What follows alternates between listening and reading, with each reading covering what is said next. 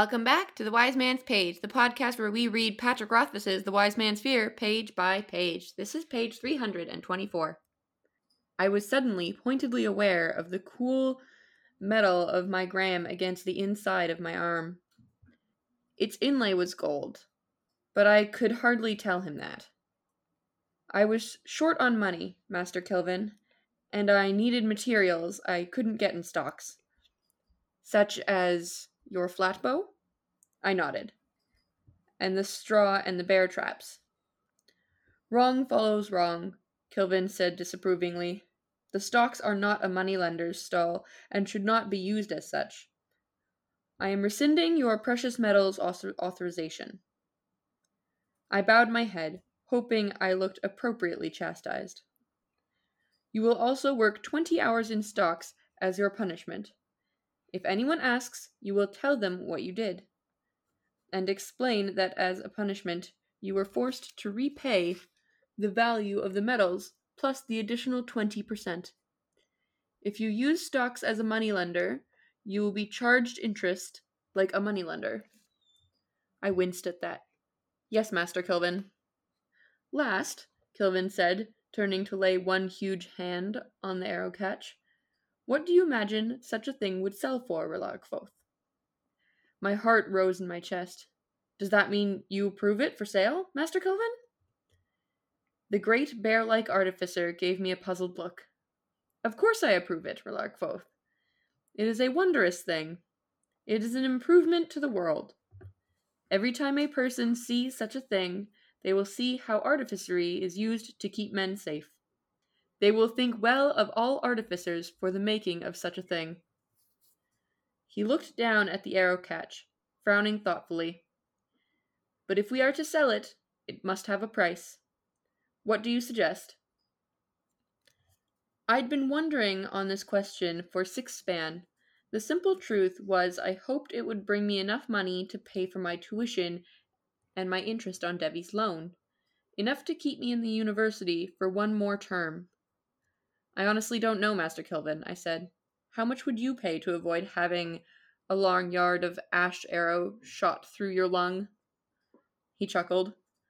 My lung is quite valuable, he said, but let us think in other terms. Materials come to... He glanced at the schema. Roughly 9 jots, am I correct? Uncannily correct, I nodded. How many hours did it take you to make? About 100, I said. Maybe 120, but a lot of that was experimentation and testing. I could probably make another in 50 or 60 hours. Fewer if moldings are made. And that's the page. I'm Nick. I'm Jordana. I'm Jeremy. So just to cross it off, we are reminded at the top of the page that Kvothe got the precious metals for the gram. It's not clear if he actually... Also, for the gram, that's funny. There's a good visual in there somewhere. Who amongst us does not procure illegal goods for the gram? Yeah, Jordana, can you do a thing of Kvothe flashing his gram for the gram? 1 for the gram. Anyway, not clear if he actually used the stocks like a moneylender or if that's just his out. If that's just a way to explain why they're there, to not have to explain that he made a gram. I don't recall him actually using the precious metals in order to... Oh, no, he did. He went to Sleet with spools of gold. Yeah. Right. So he did both. Yeah. Yes, so he told half the truth. Yeah. And nothing but the truth. As part of his punishment, he must explain what he did when asked, which is perhaps why, was it Basil copped to adding water to acid when asked why he was working in the stocks? It wasn't Basil. Who was it? It was Jackson? Jackson? Yeah. He said, "What did you do?" And he said, "Kilvin got me adding water to acid," which is perhaps a Kilvin punishment. If asked, you must explain why. I mean, that's a good punishment. Yeah. I feel like that's very effective and not demeaning. Like, you admit you're wrong, and that's something everyone should be able to do. I mean, it's not. I agree. It's not demeaning if you are compelled to answer when asked. It is demeaning if you have to wear a sandwich board. Yes. But this is not wearing a sandwich board. This is No. someone asked you and you need to fess up. No. Also, he gets a laugh out of Kilvin, which I feel like is a big get. Yeah. I mean, I feel like that's a big get from anyone who you feel is like your mentor. Like getting Yeah, but Kilvin is taciturn. Kilvin doesn't laugh easily. Yeah, both of these things are true. Like, yes, it's a big deal to make someone whose approval you desperately want laugh, and then it's also a big deal to get someone who is kind of po-faced all the time to laugh. Mm-hmm. all right, so double get. That's right. Double get. We've discovered a discrepancy between our texts. My text, the earliest edition, the first print edition, at the very end of the page, it says less if moldings are made, Yeah, and ours says fewer. Correct. which is more correct. Fewer is more grammatically correct. But it is one of those ones that does trip people up. Yeah, but it seems more casual. Like, I can forgive Kvothe saying it because it's just conversational. This is something that I wouldn't have bothered changing, especially not when there's so many Swifties still floating around. Your hate is eternal. I also think it's telling that Kilvin is surprised that Kvothe thinks that he wouldn't approve this thing. I think that Kvothe has an overinflated sense of, well, I did all this, like, iffy stuff to get this thing made. Maybe he's going to reject it on the basis of that. But Kilvin is kind of an ends justify the means guy in this scenario because the ends are so good that the relatively harmless means that Kvothe, like, yes, the things that Kvothe did were, like, highly illegal, but they didn't hurt anybody. I think Kvothe expects to be punished by having it not approved, right? Like, he's getting punished. Kilvin goes wrong, follows wrong. He's disapproving. So Kvothe expects to be punished, and as part of that punishment, he would say, and of course I can't approve this. But for Kilvin, that just doesn't occur. Like, the punishment's already happened, and he would never, I think, punish somebody by withholding approval if their thing had actually earned his approval. Yeah, exactly.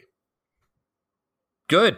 Great. I'm so glad we could agree. That happens We do. so not often. Well, and then Constantly. this interesting question of setting the price for it comes up, and we're going to talk about it more tomorrow because that's when the real meat of the discussion happens. But Kvothe maybe didn't even expect to get this far on some level, so he hasn't thought out how he would go about pricing the value of his labor and his invention.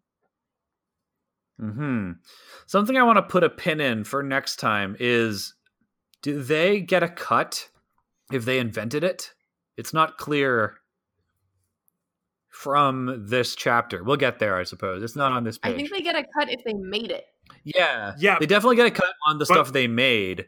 And I think Kvothe... But what you're saying is, does he get royalties? Yeah, exactly. Does he get a nickel every time anybody makes a arrow catch from this time Exactly. on? And in my mind's I eye, get at the it. end of the book, he's making income from arrow catches that are being made and sold, but I'm not sure if that's true. And on tomorrow's page, we'll talk about it. That doesn't come up. Yeah, that's kind of my assumption too, that he's making royalties, that the schema will become available to other artificers to try and make this thing. But we'll get there when we get there. We have a letter today from listener Bill, who writes on Puppet's prescience. Hello, readers. I've just listened to your episode where we have Puppet playing out a scene that seems weighty with import, but the true meaning is just beyond our grasp. Nick says that Puppet acts as an oracle of some kind.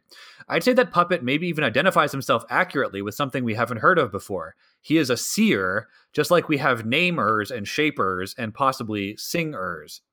Anyway, there is an example of Puppet's foresight or influence that gets seeded earlier in the book that I think we missed at the time.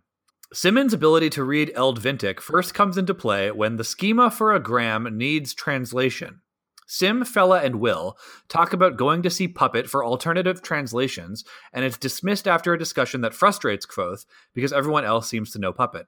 In that scene, Sim is asked what got him interested in Eldvintic poetry, and he says he had never heard of it until the first time he met Puppet, where Puppet recited some verses. So, it's because of Puppet that Kvothe is able to make a gram, and it is Puppet that turned Simon into a poet of sorts. Puppet really does seem to have some prescience, and also some level of genuine influence on outcomes, maybe even similar to the way that the Cathea is supposed to operate. Thanks for giving all the time and effort your podcast takes. You continue to make my days better. All that's good, Bill. Bill, I love that. I hadn't put that together until you pointed it out, but seeing it on the page seems very clear to me. And we're even told in the book that like Puppet is name checked when he's asked about Eld Vintic.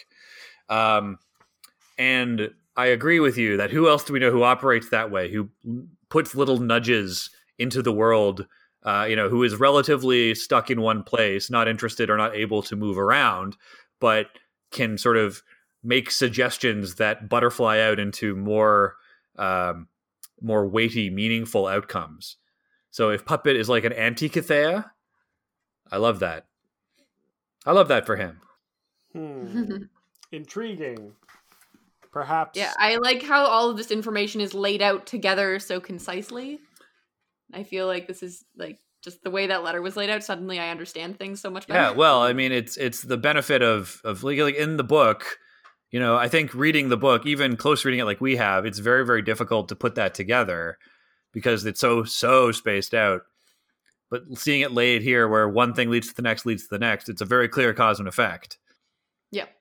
Now, is he an anti-Cathea or is he like the physical world's version of the Cathea? In the same way that the great old ones exist on multiple planes and their unknowable visage in the physical realm is merely because they extend somewhat into it. We cannot perceive their whole.